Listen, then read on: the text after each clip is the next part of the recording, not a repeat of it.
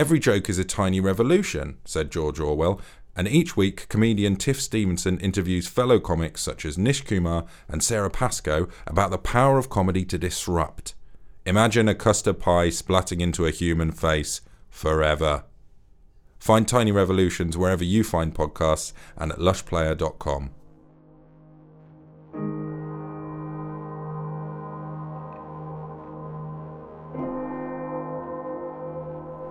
Hello and welcome to the John Rod Tapes. In this week's episode, I speak to Stewart Lee, the legendary comedian who talks about the art of comedy and his deep love of alternative music.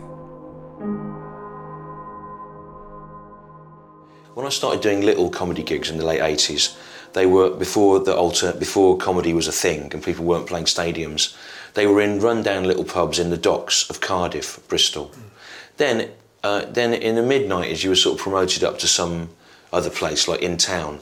But now you go back to where the shit part of town was, where the run-down club was. But that area's now been made into the waterside living part of the town, and there's some really swanky art centre there. Yeah. Like here in Salford or Bristol Docks. Cardiff Docks, I mean that Cardiff Bay now, where the Millennium Centre is, that used to be a little pub with a long thin stage where you did stand-up. So it's funny doing it long enough to see the shape of what happens where in cities change. Because now the bits that were abandoned are the bits that have been colonised for expensive luxury living or shopping centres or places like Media City here.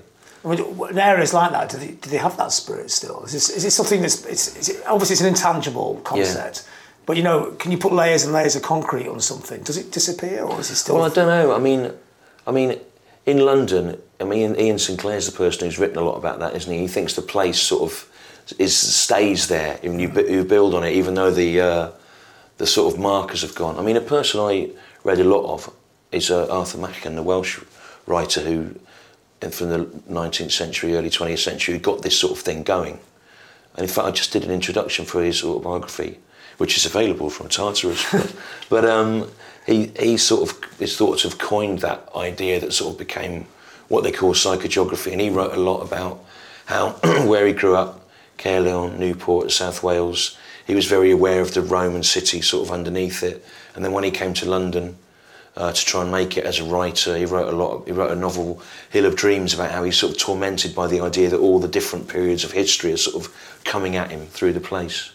It's a funny thing you probably find this in dressing rooms of places. I often find myself thinking about the history of it, particularly the more I think about music hall comics, right, which I've got really fascinated by the idea that the last time there was a comedy boom, like there is now, was the turn of the end of the 19th century, when every town had lots of acts touring and staying. So I was sitting backstage in Wolverhampton Grand, which is a lovely old Victorian Frank Matcham theatre, and I thought, I wonder what comedians have sat in here in the 19th century, and I sort of was looking online for old bills, and I found that I found sort of the people that had been there and thought about where they'd come from. Now the one guy, I forget his name now, he was known as the Duke of Solihull, which I thought was weird because that was where I grew up, and the joke was that Solihull was so naff. The idea that you were a Duke of Solihull was hilarious because it was just a sort of the Duke of Solihull. And I found that the guy used to do an act where he had a marmoset on a lead, but he was gay and he'd sort of been tormented out of work, and he ended up in Southend. He died in Southend in the 30s, wandering around the pubs, the Duke of Solihull, with a rat or something on a lead because he hadn't got a marmoset anymore, trying to remind people that he'd been this guy. Fred Barnes, that was his name. Yeah. He had a song, The Black Sheep of the Family, which was about being gay, but you weren't allowed to say that, and everyone laughed and got it.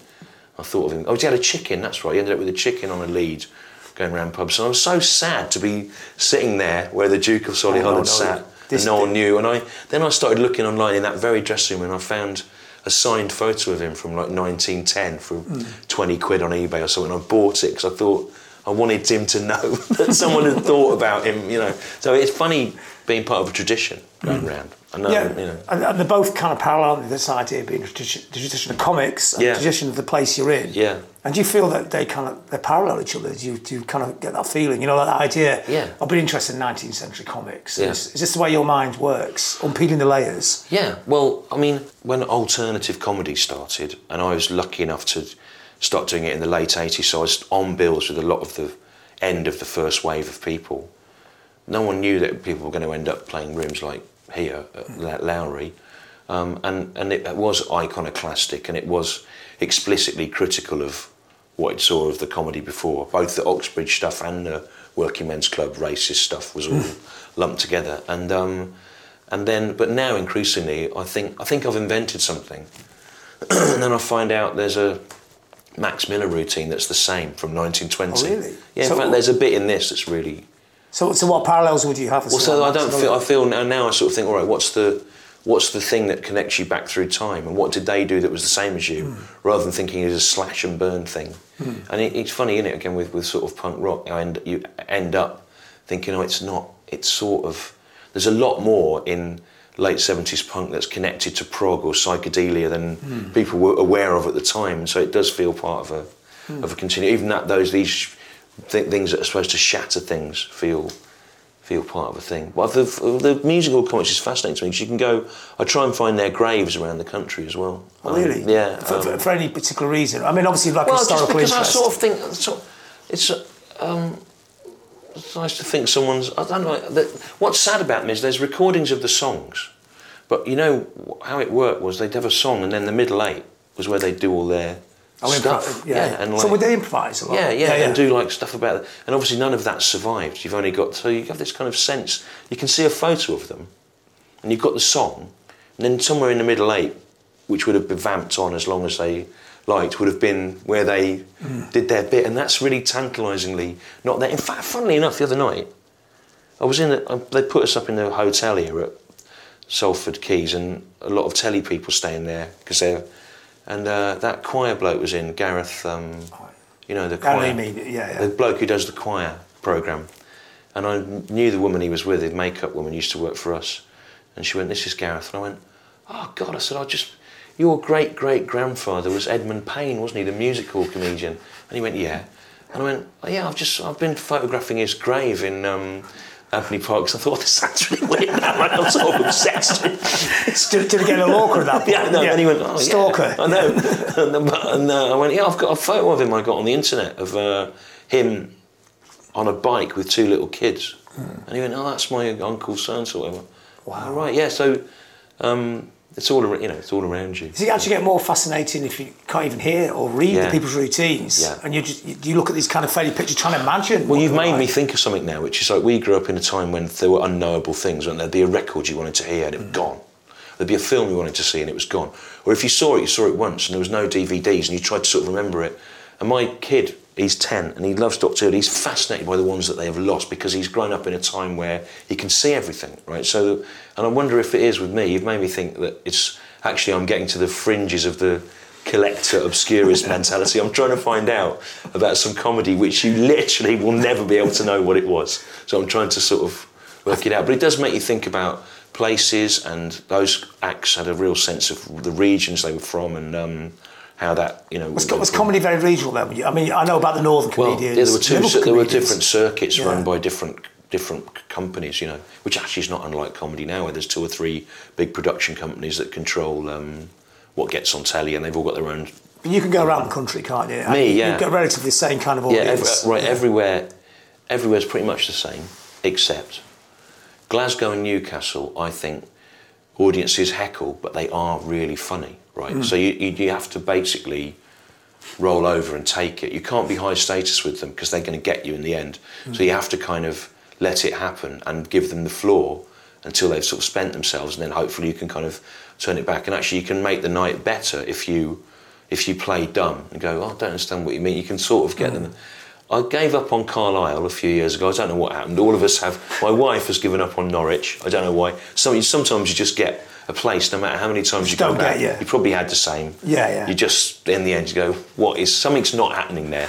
So that, and other than that, most places are the same now, more than they were even 30 years ago when I started, because people have got all sorts of frames of reference, you know, now that they're not just necessarily defined by where they're from. Even though obviously it's going to make it easier if you're successful to do that, and it's great. But do you find a slight disappointment in that? You know, there's almost a Starbucksisation of the audience. Yeah, and I'm going back to what we started talking about, this idea that spirit of place maybe getting blurred a bit more. There don't seem to be the distinctions that there were even 30 years ago, where you could really, you'd have to sort of really think about what's this town into, and they won't have. Well, also trying to do what was alternative comedy 30 years ago. A lot of places, you were going to places where it had never happened. They'd never seen anything like it. And, you know, I mean, in the 80s, one of the reasons I left Birmingham was because there was no comedy there, and I wanted to do stand-up, so I had to go to London. There was about 2 gigs in Manchester. One opened in Birmingham just after I'd left. Frank Skinner ran it with a bloke called Malcolm Bailey in about 87, 88.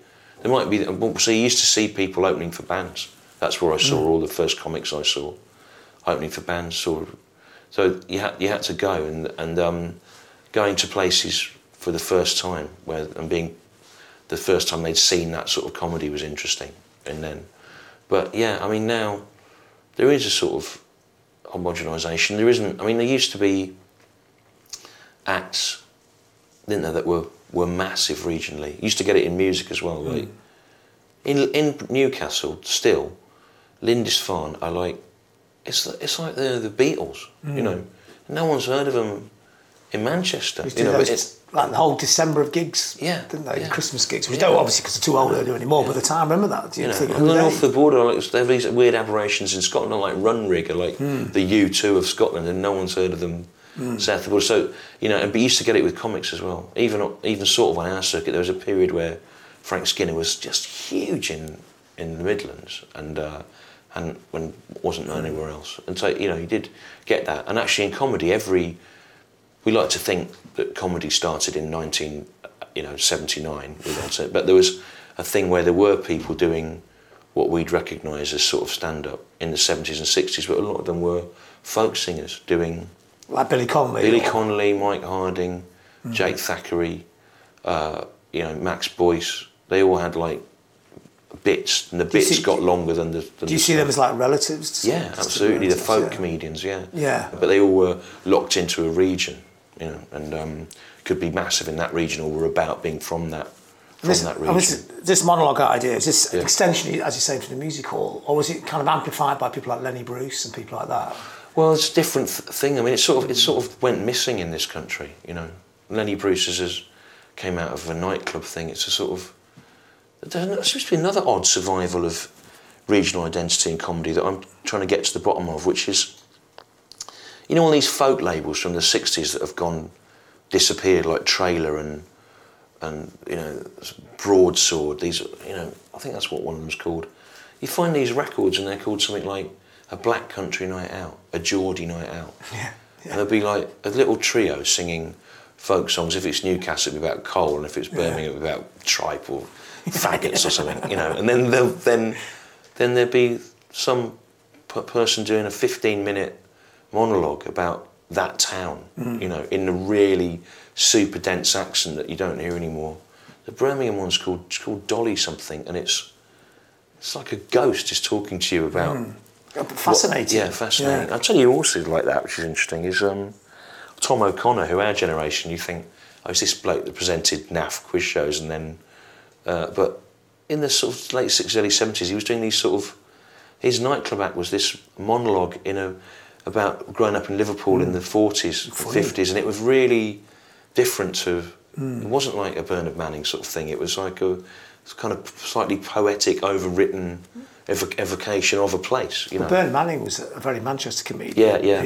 I mean, obviously he's controversial. Yeah. But he's also quite. It could be very funny as well. Yeah, but he did jokes. I mean, he didn't have like monologues, sort of things that you didn't really know any more about him at the end of the night. Yeah, he just had some things that you could take away. I think. I mean, was this a tradition in comedy to make it very personal, or is this something that's kind of the last few years it's kind of accelerated? I think that there was always different ways of doing it. Like you could write a joke's not necessarily attached to the person, but a story has to be informed by the. You know, it's are you writing jokes that people can take away and anyone can tell, or is the material, does it only work if it's tied in with the persona of who you are? And that's what I try to do, and a lot of people like the best do that. But that's not to say that someone like Tim Vine doesn't. I mean, I couldn't do that. I couldn't write 100 amazing 10-second jokes. I remember them all. Or remember them all, yeah. I haven't got enough space hands. on my hands, you know. But that was another thing actually about place. When I started out on the circuit, I had a much more pronounced Midlands accent, and I fought it off because I didn't want to have to be a regional act. And there was a sort of thing then down south where if they got a white male Geordie, a white male Brummie, a white male Scottish bloke on a bill, that counted as diversity. Because they had if they would do stuff that was about the perception of that area. You know, a Liverpool bloke would talk about propping your car up on bricks and nicking it, and the Geordie act would always do something about only going out in a vest and in winter. Kind of doing the London jokes. Yeah. Taking the piss out of their own cultures for the benefit of London. Yeah. Uncle Tom's, they were. Yeah. Sellouts. But so I thought if I tried to flatten my accent out because I didn't want to have to. I just wanted to be neutral. You know, I didn't want to have to be from a place. But I find I use it a lot more now because as I get older, I write a lot of things that are more about memories of childhood, and then I find unconsciously I slip into that accent because that's the accent that was around me when I was. Or I find it useful to slip into the voices of my grandparents, really, where they would be talking about things because they have a much smaller vocabulary. So you end up having to use repetition and texture rather than long words because you're trying to describe things through the brain of these people. I noticed you doing that the other night. Yeah. I mean, I'll do it self-consciously now, but I was doing it without really being aware of it. That I first noticed it. I did this long bit about 10 years ago. It was a bit of a breakthrough bit for me where I'd been in Cambridge. I'd been in Cambridge doing a gig, and I was in this lovely old square in Cambridge of all medieval colleges and stuff. But there was the back of a modern shopping centre, and at the back of the modern shopping centre were some white kids in sort of hip-hop clothes, streetwear sort of stuff, doing skateboarding over these sort of ramps that were for wheelchairs and things. And I was sort of looking at it and I was sort of thinking, my gran wouldn't even know what she was seeing, right? She wouldn't understand what music they were listening to, what they were wearing, what things they were on. She probably wouldn't even understood what the shopping centre was or what these ramps were for. And I found myself, I did this thing of talking about rappers by the shopping centre jumping over the wall and stuff like that. I kind of went on for ages and ages and ages because I knew that the more she talked about it, she'd never have got to the bottom of it. And I found myself doing that in this voice, so that it would only really work for me of thinking of a person from post-war Birmingham seeing that now and trying to understand what it was, and they just wouldn't. So, well, in a sense, being a character. Yeah. Being a character without going, I'm now going to be my gran. A different name. I just sort of do it a lot, and I think audiences get the idea that you're sort of speaking in tongues almost, channeling these sorts of things. You don't have to say, I'm now doing this. They recognise a sort of shift of focus. So in that way, there still is lots of disparate identities in the country because they know when you've shifted one. It's probably more subtle now. Yeah. Because things seem very similar, but actually quite different, aren't they? Yeah. I mean, I think I'm sort of exactly... My wife gets annoyed when I say this, but I think culturally I'm sort of exactly lower middle class, and there's no movement either way, and so it's kind of like a really neutral middle thing, I think, where you can go upwards and you can complain about everyone around you. Samuel Johnson was like that, and I'm not saying I'm the same as him, but he wrote the dictionary in Lichfield, in the middle of the country. He didn't like the language of women, he didn't like the language of the poor, he didn't like the language of the South or of Scotland or of the rich. He basically thought everyone should speak like a middle-aged man from Lichfield. And he left out loads of words that he felt weren't, it was quite funny. A bit like when they collected folk songs, wouldn't put the rude ones in. Yeah, I know, interesting, yeah. You and McCall. Yeah, we're trying to create a misrepresentative but sort of inspirational body of work that didn't really do the job. Yeah, like museum culture is always a danger. Yeah, I guess that kind of ties back into that, the spirit of a town as well. Is it? I mean, how much of an idea of a town can you get, or how much you kind of self-edit it to fit your perception of it? Well, okay, what I used to do a sort of hack trick for stand-up would be on the way there, read a book about it, find out some things so you can sort of drop stuff in. And now I sort of know enough about most places now to be able to do that if I want to, where people are really astonished that you know things. But sometimes you misjudge it. I was in Derby the other day, and I found myself on stage remembering that, I've forgotten it now, the name of the bloke who invented some wool manufacturing process that's a big deal in Derby. Ebenezer or Obadiah. He's got a really ridiculous name, and there's statues of him all around town. And I started going on about him for ages. Like a minority of the audience were really laughing. That Jebediah Strutt. What a ridiculous... Like such fantastic name. They'll get a laugh on its own. Yeah, I know. Yeah, Jebediah. I was going. It's like something. It's like something Jebediah Strutt would have said. I'd do something. Then what I did was, some of you are laughing. The problem is, I know more about Derby than loads of you people do, so I've misjudged it. But it is useful to know those things. But then I also have to remember now that it's really good to know about the place, but I have to sort of understand the perception of me, which I've chosen to go with, to roll with it rather than fight it, is of a sort of out-of-touch member of the metropolitan liberal elite, right? So you sort of wouldn't really know what that town was. You wouldn't really know about it. Initially, you can't go out and be all friendly about the town because he would think it was sort of beneath. You shouldn't even have to know what Doncaster is. It's not, it's not. So, but then if you keep it up your sleeve and bring it out, people do like it. It's like a joke within a joke. Yeah. But it's actually been an incredible privilege, I think, for 30 years. I had 5 years off when I couldn't make things work, but pretty much every year I've gone around the country, and you can see the way the politics is going. You can understand Brexit and things like that a lot more if you've travelled round. I like going back to the same places every year, and especially now that you get to know the people at the theatres. What I do miss is the first time I went to York, 1990. It's one of the first gigs I had out of London, a long way off on my own, and there was an amazing record shop above a place with all 60s psychedelic stuff in. You'd go to the independent comic shop and you'd go around the second-hand bookshops and you'd think, next time I'm there I'll go to those again. Just it gave you some focus. Or you'd go to the art galleries and the museums, and obviously over 30 years lots of those have you go back and the same places aren't there, and the ones that are hanging in there, it's tough. I mean, for instance, before we went and started recording this, we're talking about Ithel Colquhoun, the artist.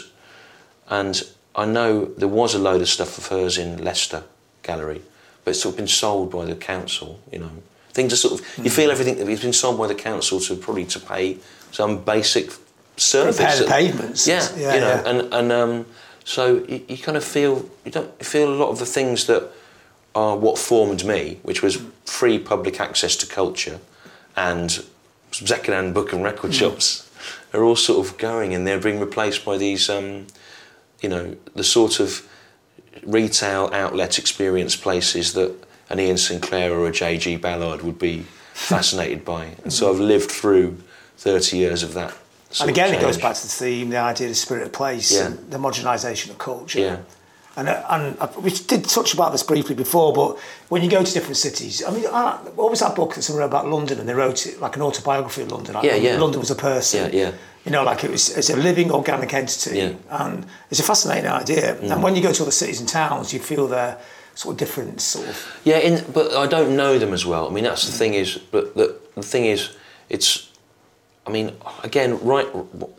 What I found myself doing in the second and third series of Comedy Vehicle, and a bit in the fourth, was I wrote a lot of routines, which. Okay, I stopped worrying about the fact that I was from London and was living in this one place. And instead I thought, what if you chose to sort of understand the world through the narrow compass of your existence? I know that sounds pretentious, but it's a bit like Defoe, who weirdly was from Stoke Newington, where I live, wrote Robinson Crusoe and thought you could understand economics and the world through one man's experience of trying to grow enough food. Which is actually quite brilliant. So if you look in the second and third series, a lot of the things that extrapolate out to being about our attitudes to Islam or whatever, are just about me having some incident on a bus in Hackney with a woman in a burqa or something, and I thought I could, or about things that happen over some dispute about fencing with the council, and I started to think, what if you just a lot of the routines, instead of having a big perspective, I sort of crunch them down into very little localised things. But I think what's useful about London in that way is that in a day in London, you're going to meet a Polish guy who's going to serve you in a thing. You're going to sit next to someone in some kind of religious clothing. You don't even know what religion it's. You know, you rub up against all these different things. Like where I live is right in the middle of a very, very Orthodox Hasidic Jewish community. So you see all different things about the world. And if you go to Weight Watchers in Hackney, which I did at once, it's hilarious. It's like a sort of Benetton cavalcade of different people. Or like Mind Your Language. Yeah, or like Mind Your Language, except they're all marginally overweight. So it's sort of. So I kind of think I stopped feeling bad about it, and I thought, you know what, I'll make myself into this character that lives in this multicultural London of people all passing through, and use that as a way of examining the world. And I will do so from the position I don't necessarily believe, but I'll take the position that this is the best place to live because of this, you know. And that was quite a good way of talking about other places as well. Personalising it makes sense, I think, in comedy, because everyone in the audience can kind of think, oh, I felt like that, I didn't feel like that. So they're kind of with you, aren't they? Yeah, they're kind of very personal. Is that how it works? It is. I mean, I think, right, you know, you can either try to be an everyman figure, which a lot of people do. They do this kind of, oh, you know what it's like, you do this. Or you can say it's all about you, but invite people to understand their experience through you, but you don't really meet them halfway. And I've sort of decided to do that. But then you do end up with these things that people seem to feel are universal. But you don't. If you set out to do it, it can feel a bit contrived. This tour, weirdly, is I sort of decided to do it. The telly had been cancelled. I knew I wanted to write something I could keep on the road for 18 months. I knew there were a lot more people than normal wanted to come, because it had reached some sort of weird tipping point. And I also really wore myself out on the last one by doing a lot of very long, odd, intense routines that required me to not really laugh or move around, or for like half an hour with all long silences in them. So I thought, I'll make this one quite good fun. It was more sort of inclusive, and actually it worked out quite well, because going around the country at the moment, you do feel like places are all different, and you go to different places and they're voted really differently to each other, and so not necessarily reflected by the audience, but the area has. This tour can meet people more halfway. I think you have the luxury of doing black, dark comedy in reasonably settled times, actually. And what I feel it's going to be a challenge, because I don't feel like these times are going to be settled for very much longer. No. I mean, where does a socially aware comedian go? I don't. I mean, this is a really interesting thing, and this is why when I get to the end of this, I'm hopefully going to keep this on. I'd like to knock this on the head when I'm 50. At the moment, I've got a gig set up in the week I'm 50, and in my mind, I'd quite like to finish there with this. That's in the spring of next year, and then I need to stop for a year, because I can't start writing the next show until we know what's happened with Europe, what's happened with Trump, what happens with this government. If and when the Conservatives get in, will they follow the more socially progressive agenda that Theresa May is paying lip service to try and neutralise Labour, or will they reset to normal? If you started working on it now, chances are it'd be irrelevant in 6 months. You couldn't do it, 'cause you can't tell what's happening. And also, you know, how does that affect me? Even though, you know, liberals weren't in control, there was a liberal media, right? There was The Guardian, The Independent, the BBC News was fairly liberal and fair. Now I think there's only really in the mainstream The Guardian and The Independent that are not to the right. A Momentum member would tell you that The Guardian was biased, you know, so I don't know where you fit in the sort of deck of things now, and I need to work that out, and I think I need to take a year off. And also, I am now, in a year's time, I'll be someone who's 50, who's got their own house in London, right? And I'm trying to sort that out in my head, but you can't go around, you have to address that, because the next thing, if you say something about, oh, this isn't fair, then what you get from keyboard warriors on the right is, yeah, well, you've got your own house and we won't understand and it's a legitimate. So you've got to find some way to work out, like, how do you carry on saying when you're not. Well, have you kind of in a way already addressed that in a sense by sort of laughing at the Liberal metropolitan elite? Yeah, but hopefully not to discredit its values. Only to discredit like the stereotype of it, really. You know. I mean, do you feel, because of your background, you're from Birmingham, and you're an orphan as well, do you feel of a sort? Yeah, but I mean, again, that's sort of comes up. But to be adopted in the late '60s, you were socially engineered into the exact middle of society. You know, now it would be different, but you were sort of, you went through some charity. In my case, Church of England Children's Society, which tells you it's not even called that. It's called the Children's Society now, but it was the Church of England Children's Society. So it would have had a notion of values, and it would have tried to place you in what it thought was, you know, an exactly normal family. So actually, weirdly, being adopted in the late '60s on some level would have been a sort of privilege, because the chances are you'd be bounced up a class. But I'm just wondering if you felt that you didn't fit in a sense, you know. Like you sound, the way you're talking, you feel like... I do. But you talk about London Metropolitan Elite, which you are a member of, but you don't feel like you're a member at the same time. That whole thing is, I've never felt like I belong in anything. And if I was to psychoanalyse myself, it would be regionally, right? Okay, regionally, I've grown up in a place. I know I was born somewhere else, and I'm from another place, right? So what are you, you're not, your blood's not in the soil of that place. I know that the family that adopted me were, you know, smack bang in the middle of that sort of post-war moving up the ladder sort of thing, you know. So my mum was a medical secretary, but she'd left school at 14, and her parents were factory workers. So that's that, isn't it? You know, where you are exactly with that in 1970. And my, you know, genetic roots were from different ends of the social spectrum.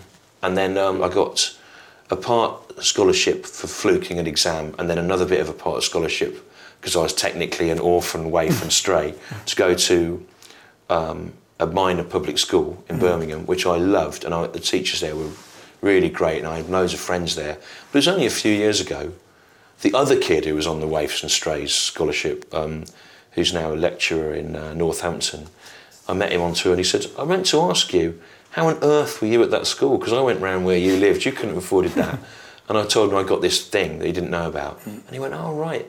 And now I look back on it, that was strange. But let's contextualise this a little bit. It was Genesis Peorage. Genesis Peorage, the swell maps went there. The swell maps. And that was a liberal private education. Now, the basic problem you've got now is that those sorts of schools are still going to be creating the Genesis Peorages of the future, because the state schools can't afford to do painting, can they? Or you know, it's weird. So that was weird. Then I went to Oxford, which again I really, really liked, but and there was probably more social mobility there then than there is now, because kids have to pay, and we know that the middle classes get very good at working the system. Once things are opened up, they close them down pretty quickly through the back door.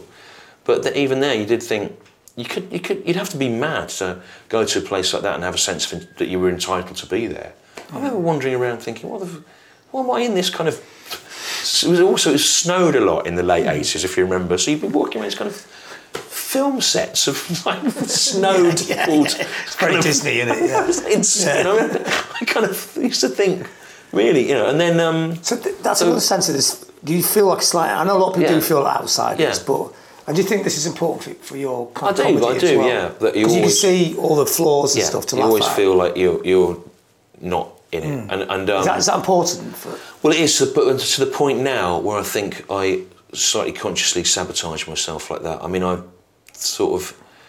There's lots of reasons to do jokes about comedy and comedians and the TV industry and the media, because it's all ludicrous, and I do find it funny, and it's something I know about. But on some level, I think you're also burning your bridges deliberately so that you can't be invited in, because once you're in, you can't do those jokes. Like, that's interesting, because we'll talk about that before. We'll talk about The Fall. Yeah. And like Mark Smith, famously very awkward character. Yeah. But you were saying it was giving him a long life. Yeah, it's an idea. He's not in a club like the Groucho Marx. He wouldn't be a member of the club, etc., etc. Yeah. Is that the same kind of thing? Yeah, it is, and I think it's awkward because. It's awkward because, for example, I was in the Galway Comedy Festival a couple of years ago, and I'd finished my gig in the Roisin dub, and so I'd finished, and I thought, I'll just go upstairs to get a drink, you know. It's Galway, so you've the 1/8 of you that's Irish is having a undeserved freak out, thinking I'm home, you know. Yeah. And you go and get some Jamesons and Guinness. And then the bar was just full of comedians I'd done routines taking the piss out of, and I just thought, I have to go, I can't stay. So I had to just go off on my own. It's a bit like the Wild West. Yeah, I just couldn't face it. Yeah. You know? And what do they think of you? Do they kind of go, we don't mind what he says? Well, I don't know. I mean,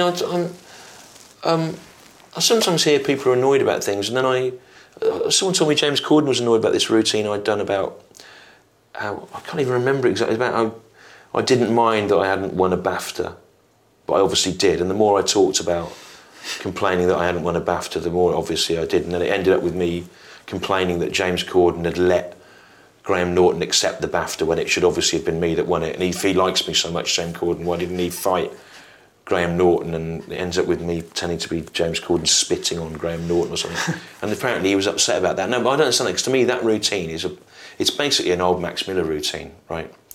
About denial, right? There's a Max Miller routine from like 1910 or something, where he wants to borrow a plough off a guy. There's a recording of it, it's really funny.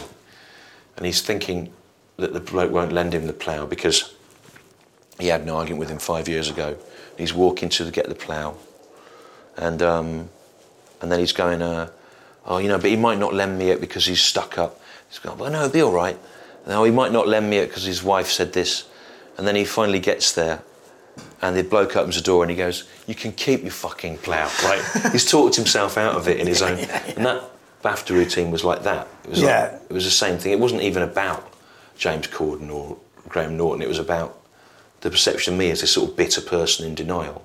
So it's more about laughing at you than them. Laughing at me. And you kind of, most of the audience realise that. If you kind of casually tune into it, you think I'm actually putting myself forward as this person with a legitimate grudge. But so I do mention lots for the people. I normally don't have any opinion about them, really. They're just sort of things that are in the world, you know. And there's a lot in the routine of the night, probably about 10 people mentioned. About DVDs and everything. Well, yeah, just different comedians. Yeah, I did. I mentioned a lot of people, yeah. There's a problem, which is this, right, which is there's loads of comedians like me doing interesting things with narrative and structure, but like anything, the collective consciousness of the media has only got room for one example of a thing, right? And it's decided that they've got me for that. So they can go, yes, I like Stewart Lee. He's the one I like. And then there's loads of others it could have been, and I'm blocking that space up now.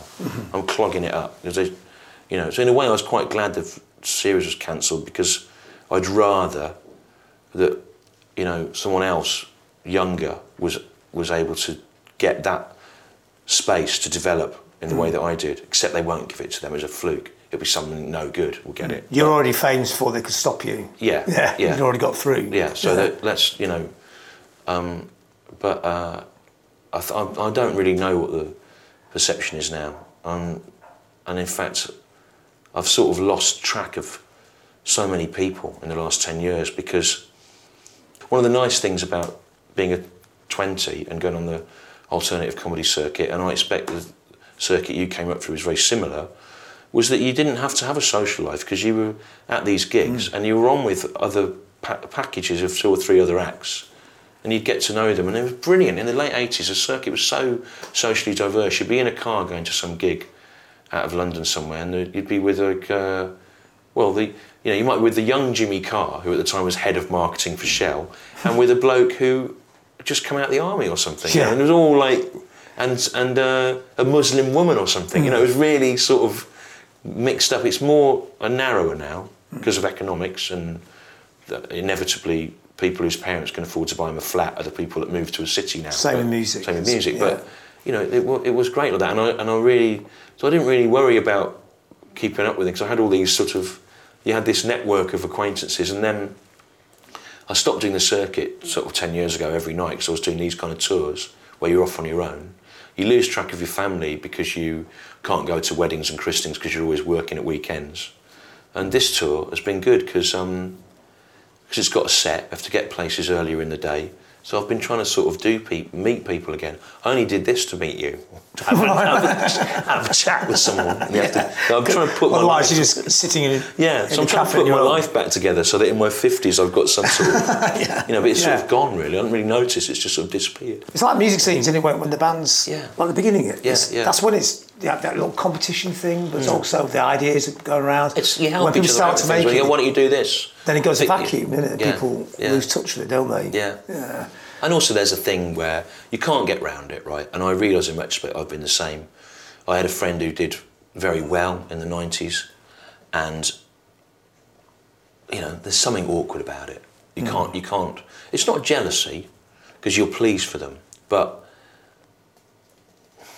there's something, if they offer to, why don't you stay, have another drink, I'll pay for your cab home. You kind of, you can't help but feel like you've been bought, or they're owning you a bit. And I am aware that without intending to, because I've done well now, I can become that person, and so it's difficult for people. Or you can say something that you would have said to anyone at any point, but because you've said it and you're now this figure that's done 4 nights at the it's in capital letters. But is this why you go on the merch? And I know we all do it in the bands because we have to sell the merch. But to diffuse that, on some level. Because it seemed to be more than selling merch. It's just a way of it's not really about just an excuse to say hello. The reason to sell the merch is if they take a thing home with them, they might remember that you like you and come back. It's actually it's a sort of ritualised way of thanking people for coming. And I find it like funny, in a way it's a funny part of the show, because a character on stage would never do that. He hates all the people and he thinks they're idiots for coming to see him and they don't understand him. So it's extra funny then to run really fast to the thing so that you're there to go, thank you for coming to everyone. It's the same as being in a band, because people think you're like some kind of intense maniac. And after the gig, you'll just sit there having a cup of tea with them. Well, I mean, I really like that part of it as well. I like when about 20 years ago I interviewed Marquis Smith for a paper, and again, he may have done it on purpose to create an anecdote, but halfway through the interview, which was about ideas and Arthur Machen and H.P. Lovecraft, the then lineup of the band came in with receipts for their strings that they'd brought, and he got this envelope out and signed things off and counted all the money out in this really, like a bloke running Scrooge or something, like a bloke running a sort of plumber's van or something, and then they went off, and it was so mundane. I like. It stops you being pretentious if you think about it as you're basically running a small business. I'm now running a quite successful small business. But if you think about it, and when Thurston, this sounds like name dropping today, but because you're in the music, Thurston Moore's been in to see us, and he always ends up talking to James, who does the lights and sound and driving and merch for me, about the best way to display CDs and stuff like that. He said that they had a thing over on one of their tours over the merch desk which said merch and destroy, right? And he was saying, why don't you do that? And I like the fact that we try and keep the boxes topped up with books and think about it. Sort of stops you, anything to stop you realising that you're about to do something really mad, which is try and talk on your own to 2,000 people. If you can go, well, what do we need to put that CD on for sale for tonight, to sort of make it as if you're actually like a travelling shop. It's like I know this process inside out. Yeah, but I remember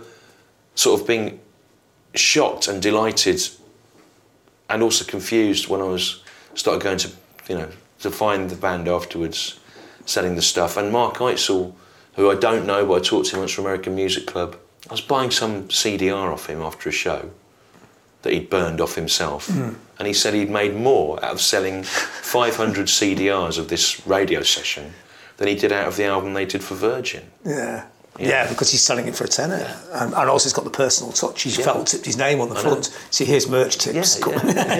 So, but yeah, I do. I like that. It's also a good way of, as you approach 50, it means you're not immediately out and in a pub or something. You kind of have this climb down with the people. Yeah, it's interesting seeing who comes as well. Actually, yeah, I mean, they're uniformly really great, apart from the person who waits to the end, who's always the stalker.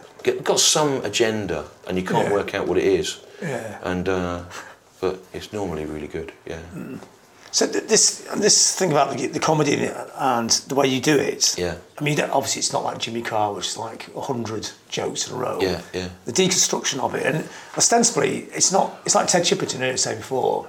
It's not even funny, but it's funny. How does that work? I don't even understand why I'm laughing at it. I think it's partly funny because you shouldn't be doing it on stage, but it's being presented as entertainment. I mean, that is why there's a bit in this tour where I talk about the exact economics of how much a DVD costs to buy from the warehouse, what you sell it for. And their audiences often start laughing at that. And I think precisely because the idea that you would stand in an entertainment place and just work tediously through this accountancy breakdown is funny. It's about context, you know. But it wouldn't be funny to do that just in conversation with someone. And I know people call it riffing, but it really is riffing. Is it a bit like when Steve Hanley used to hit the fall groove for 10 minutes? I know. Just a lot of it it's starts great. like that. You know, a lot of things that seem fixed now started as me thinking, how long can you keep this going? And I'm now confused as to whether listening to the fall and dub reggae and free jazz and krautrock and things made me do that, or whether in fact I was doing it anyway. And then I noticed that there is it's analogous in some way to, I think my favourite thing in music. I like songs and I like songwriters and I like folk music and I like a lot of country rock, but I also really like those things which Sonic Youth do really well. It's repetition, but there's also improvisation in it at the same time. Especially if you have a sense of how it's going to end, right? And the pleasure is a deferred end, right? And you get this, and I've talked about this before, I know it sounds really wanky, but, you know, when you listen to the sixth, you know, like a late John Coltrane record where he's doing free jazz, but he's still playing My Favourite Things, and he starts with the My Favourite Things riff, and you know that it's got to come back in at some point. But in the middle, he's like, oh, well, time's come apart. It's awful, duck noises, but eventually it's going to be back to this musical standard, you know. And it's beautiful. It's beautiful. So you kind of that's if you. I saw an interview with Frankie Boyle and Jimmy Carr where they were both. It was a really interesting thing where they were both talking through a third party about their writing structure. I think it was Frankie Boyle said that his thing was what they did was they tried to think over and over again of surprising ways to end sentences, right? And I thought, yeah, that is what you do. It goes, no, and then there's a boom, you go, oh, I wasn't expecting that laugh, right? Whereas I sometimes try to make what the end of the sentence will be obvious 10 minutes earlier to get people to flip back on. I'm not saying it's better, it's just different. To get them to enjoy the process of the language and rhythms and things and find that funny. So they're not sitting there waiting, I wonder what the end's going to be. They know. Right, so you've taken that out of the equation, and can you have fun with the thing? And it's like genre things, isn't it? In music, you know, if you're nominally a genre, you can hide all sorts of other stuff in it that people wouldn't even have thought they'd have liked, but they do. Taking people on the trip. Well, loads of people that have gone to see you wouldn't have gone to see an East European National State Choir. No. But then they suddenly find that there's one there anyway. Yeah. So they've gone, Yeah, it's a similar kind of thing. Yeah. You're kind of doing it to tease yourself, really, aren't you? Yeah. Yeah, and it's your own obsessions and things, isn't it? So how much do you do is actually improvise? Well, less than it used to be. Yeah. Because I do longer tours.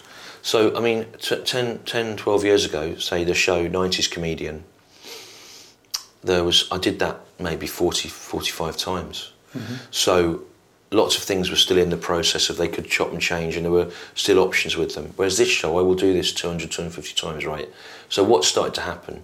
After the first 100 times, the blocks where you build in opportunities for improvisation, instead of improvisations, they become sort of decision trees, really, about which one of these 10 options do I go to. And I have, at the back of my mind, I know how I'm going to get back to the main thrust. After I've got out of the middle eight, you know, I sort of know how I'm going to get back to it. So it's in a way, it's not as much as it was. Although for the 4th TV series that I did of Comedy Vehicle, I've managed to keep a lot of them unresolved by the time I got it to the telly, and a lot of the telly recordings reflected a genuine tension about whether things were going to work or not, which I don't think a lot of people liked. Although to me, that's what I'd hoped to get to.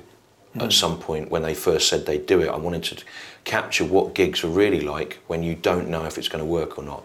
And I think a lot of people watching the 4th series thought that had failed in some way because it was nerve-wracking, but actually that was sort of what I wanted to. I wanted to try and do that at some point, to have the feeling of a gig where it could go either way. So what I have to do now a lot is try and sabotage myself a bit. So like you split your brain and. So even in the middle of a 2 or 3 minute piece, you'll throw a curveball in. At yourself somehow. Or actually back to the floor, but like Mark Smith turns the bass amp off. Just to change it. Or something will happen in the room and you know that the best thing to do would be to ignore it, right? It's not interesting or funny, and a bloke's just shouted something out no one could hear anyway. But you think, that's a logical part of you thinking, no one even noticed that.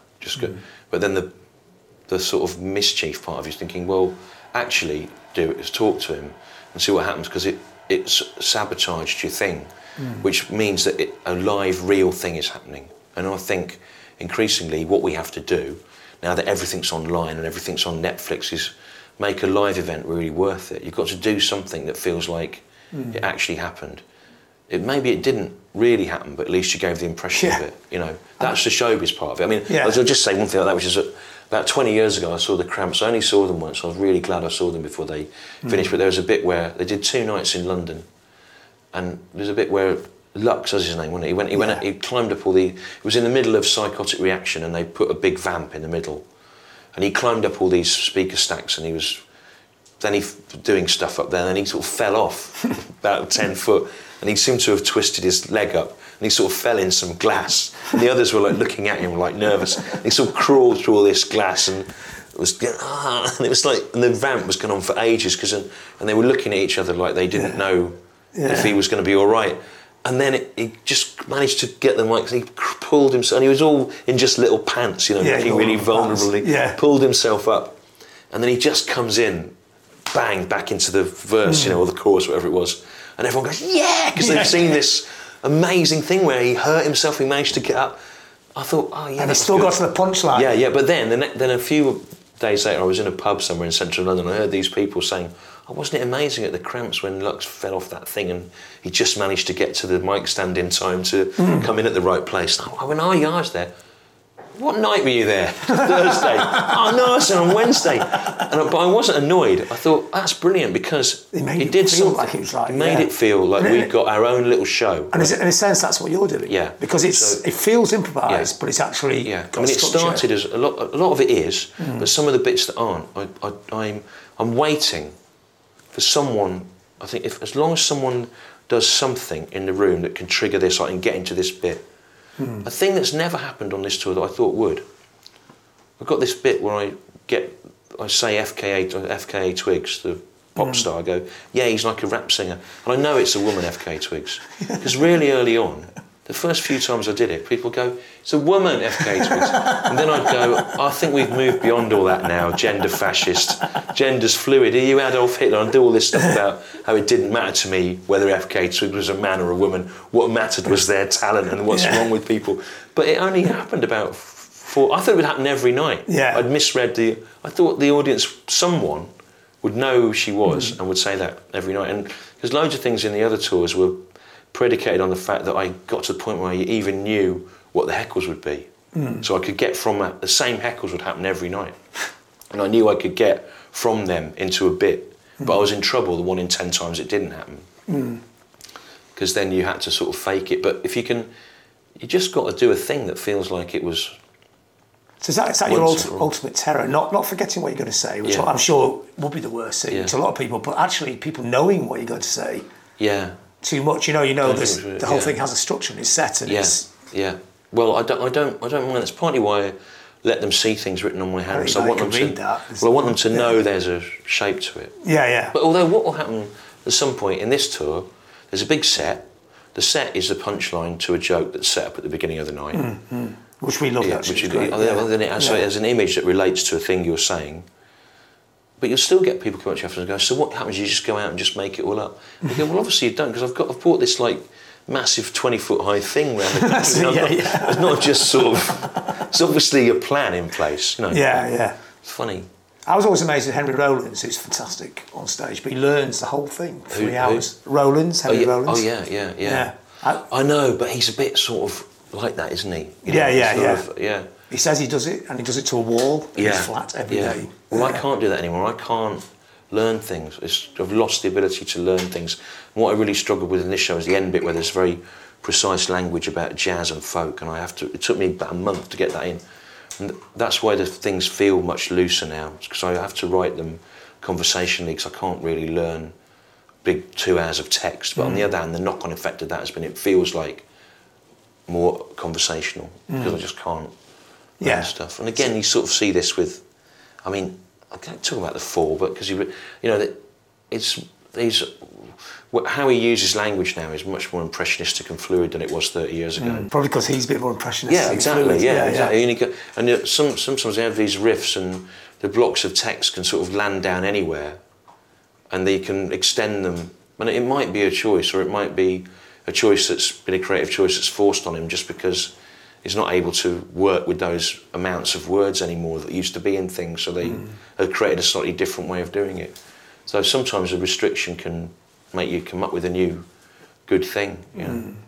And finally, just going back to the Brexit thing. Yeah. I mean, when you go to towns, not Manchester, not London, but I don't know if you do on this tour, you play a place like Sunderland. Yeah, Derby, So what kind of reaction do you get from a pro-Brexit audience? Well, okay, I was in Derby, which was like Derbyshire. It's like 65-35 leave, 70-30, something like that. I think that what tends to happen in a county that's voted leave, normally the city still voted Remain. So for a start, it's different because you're in the city normally doing a gig. You're not in like a field somewhere. Also, a tragedy of Brexit that people get annoyed about, but unfortunately it's statistically true, is that there's an economic and education correlation with which way people voted. So if you're educated above a certain level, you're more likely to have voted Remain. And if you have a certain amount of economic security, you're more likely to have voted Remain. People that have less access to information and have less of a stake in society because they've not been able to buy into it, they're more likely to vote Leave. And obviously that reflects who goes to things. People that have got 20 quid to go to the theatre in Derby, even if they're in a Leave voting county, they're more likely to be. They're not always. People come up to me afterwards and say, please sign this book to a Leave voting cunt, right? What's nice is they're really funny about it, right? Yeah. So in a place like that, I would just be more belligerent about it. I might, instead of saying Leave voting cunts, I might say Leave voting Derbyshire cunts or something. Like really, because actually what I found doing Glasgow, which used to frighten me, is the way to get them on side was actually to be specifically abusive about them from the top.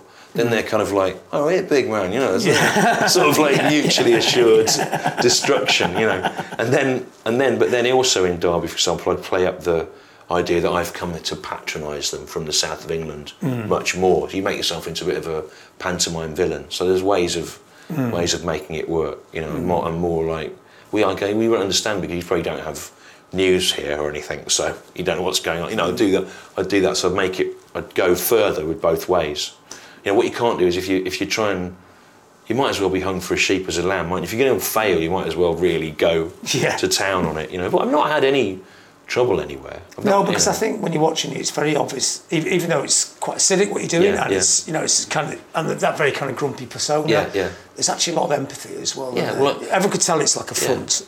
I mean, I do wish we weren't leaving Europe. I feel absolutely distraught for all the people I know from other parts of Europe, in all parts of society, from professors to your babysitter, whose lives are in chaos now. I think it's terrible.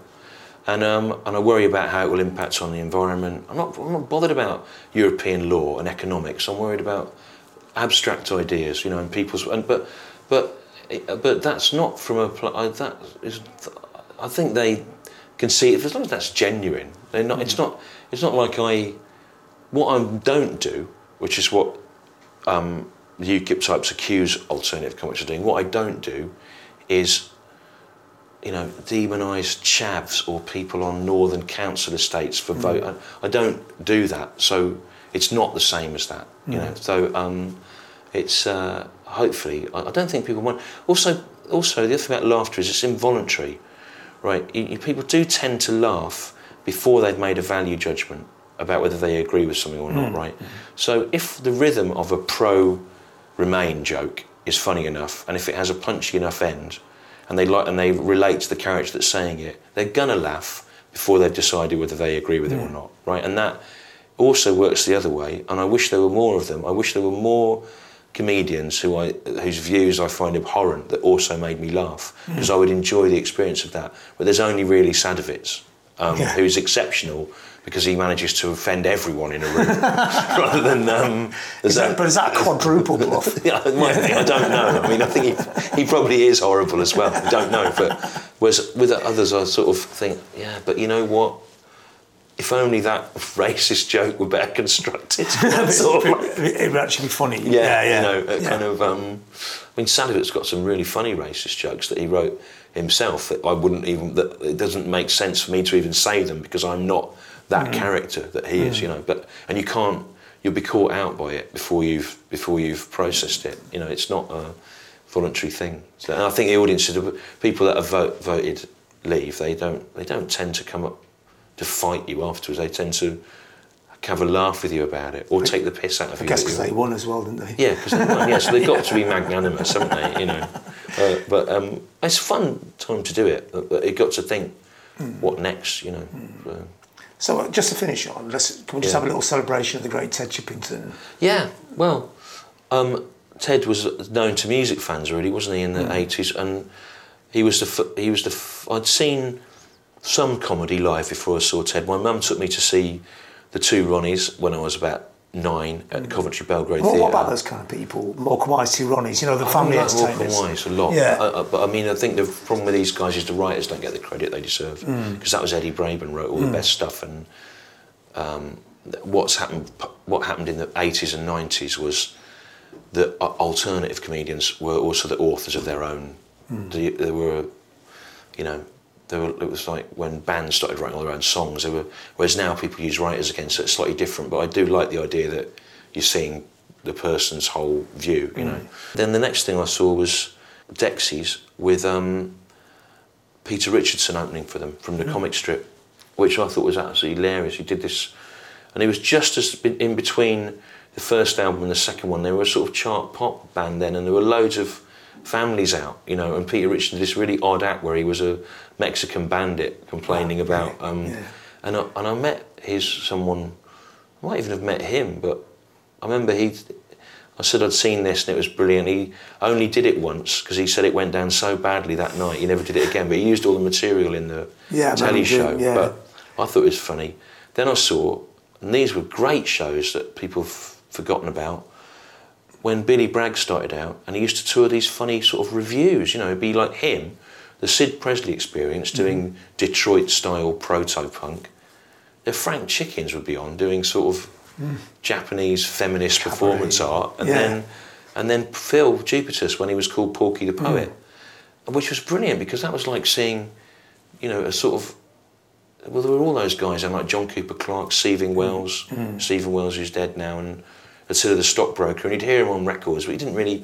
Phil was, and he was doing sort of stuff that a 16-year-old would really, 15-year-old, 14-year-old really relate to about Trumpton, but what if they were all on drugs, and you know, it was really great. And then I saw Ted Chippington opening for The Fall, and that was the thing that sort of set me up for life, really, because I liked comedy and I liked writing, and I wanted to write comedy, or write generally, but I didn't think I could ever be a performer because I thought you had to be confident and move around and look like you were enjoying yourself, and I wasn't that sort of person. And then when I saw Ted, I realised you didn't have to be any of those things. You didn't even have to have any stuff. You just had to kind of occupy a space. Yeah. And sort of just see what happened. And half the fun of his stuff was what audiences made of it, not the thing itself.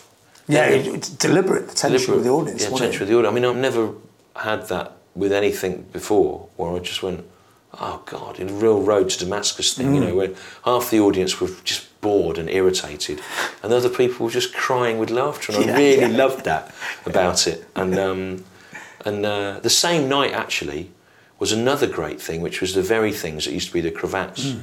And they had a similarly obtuse thing, which amused me, where they had a man It was just... Do you remember this? He had a television. Yeah. It's just a bloke used to sit watching television, drinking, and the television was tuned to static, but he was staring at it for 45 minutes. It must have really hurt his brain as well. And again, being 15 and seeing that was like, oh, great. It was almost better than the music that a man stared at a television for 45 minutes with his back to the audience, drinking as if he had no interest in all this stuff that was going around him. But yeah, Ted was so funny. And then brilliantly, that gig was released as a 7-inch by Vindaloo Records. So the other amazing thing for me is I've got a single in which of the gig, and I'm in the audience laughing at the thing that just changed my life, which is sort of like magic, really. That I've got. It's called Non-Stop Party Hits of the 50s, 60s and 70s. Because he used to cover songs like... Yeah, the photos, the front is blurred photo. It's so, everything about it is brilliant. And then the album came out, which is so counterintuitive. It's got, which again I absolutely tried to copy for the telly, and they wouldn't let me. But I managed to do it by the end of this 4th series, but was about half the gigs on it, on the album Man in a Suitcase, are of him going down quite badly. But because you think the material's funny, you sort of find yourself laughing at the audience. Even more. Yeah, even more. And I thought, what has made... I'd never seen that before, that he was basically... I don't know if he knew what he was doing, but he'd separated the idea that the material had value out from how it was being received. And it's kind of... Well, he must think it's good, but it's going down badly, objectively. It was really funny. And for the first... When I went in with the proposal for the first series of Comedy Vehicle, my initial plan was that I wanted to film the same set twice, once in front of an audience of comedy fans in metropolitan elite London, and once on a cross-channel ferry or in a transport cafe or just in a shopping centre where passers-by would not really like it or actively dislike it, and then cut between them so that you'd see something, even halfway through a sentence, the same joke would go from loads of people laughing to people hating it. I thought that would be an interesting thing to do. Well, they didn't go with that. But then by the end of the 4th series, I'd sort of managed to kind of do that just in one room, make it not always work, even though it could have done. But Ted was absolutely brilliant. And then when I went to college, I met a couple of other people that liked him, you know, and we all started trying to do the comedy stuff together. And I mean, there's only really half an hour of his stuff because it's the same stuff recorded going down differently, but within that is sort of everything you need to know, really. Obviously, he never was a writer. Like I have routines. I try to write shows of 2 hours that have got some shape to them. And wasn't really about that, Ted. But what is the core of it is the apparent indifference to audience response. Is you know, and the other thing is that when people are heckling him, he doesn't try to get the better of them. He treats it as if it were a genuine inquiry, and they haven't understood what he's doing, right? And that throws the tables and slows the whole thing down. So it's not about quick-fire banter. It becomes a really interminable thing, and that's what I always do when there's stuff happening. I never try and do like a quick deal with it quickly. I think, right, let's see how bad this can get. And recently, I now wear hearing aids. I'm a bit deaf when I do gigs, so I can get them out and say I've got to reset them to hear where the bloke is, and it takes ages, and you know, that's really from Ted. But I mean, again, you might have got to that. It's obviously in you, isn't it? I mean, it's not so much that you see something and you copy it, as you see something and you realise that the things that are in you, your attitudes, can exist. It opens a door. Yeah, I mean, John Cooper Clarke was here last night. This has been awful. I've never had an interview like this before. I go, yes, and then I was talking to John Cooper Clarke. It's like some awful actor's anecdote. Anyway, he's said he's always trying to do things with Pam Ayres, right? And no one will let him because they think he's taking the piss. But he isn't. He said he saw Pam Ayres on telly as a kid, a young man, and he thought, oh, you can be a poet. Because he thought poets had like velvet cloaks and lived in garrets in the 18th century, and then he saw a funny poet on telly, and he loves Pam Ayres because she took poetry to the people, and it doesn't square up in the average person's mind. You wouldn't think John Cooper Clarke and Pam Ayres are of a piece, but they aren't. John Cooper Clarke looked at Pam Ayres in the same way as I looked at Ted Chippington and thought, you don't have to be that, but it does mean you don't have to be all the other things. You can be this other thing that seems... A poet's not supposed to be a middle-aged woman with a Gloucestershire accent talking about her teeth. She was great, though. But it can be. Yeah. You know what? She was brilliant. I mean, I suspect she's probably quite a conservative sort of woman, but she was doing proper... They're funny, right? But they've got good shapes to them and really good rhymes. And even the accent is great, which Yeah. was probably... It's a big deal. Big for Cooper Clarke at the Regional time. accents, Yeah. You know. I mean, I'm kind of... Since talking to him last night, I'm now thinking, how do you engineer that? How can you get them in a show together? I sort of feel like my next project is going to be some John Cooper Clarke, Pam Ayres thing, but they would actually work really well together because there's much more in common than divides them. You know. Great, thanks, Stuart. Is that all right? Yes, Thanks very much. amazing. Cheers. Brilliant. Nice Yeah, to talk thanks to a you. lot. Thanks a lot. Yeah.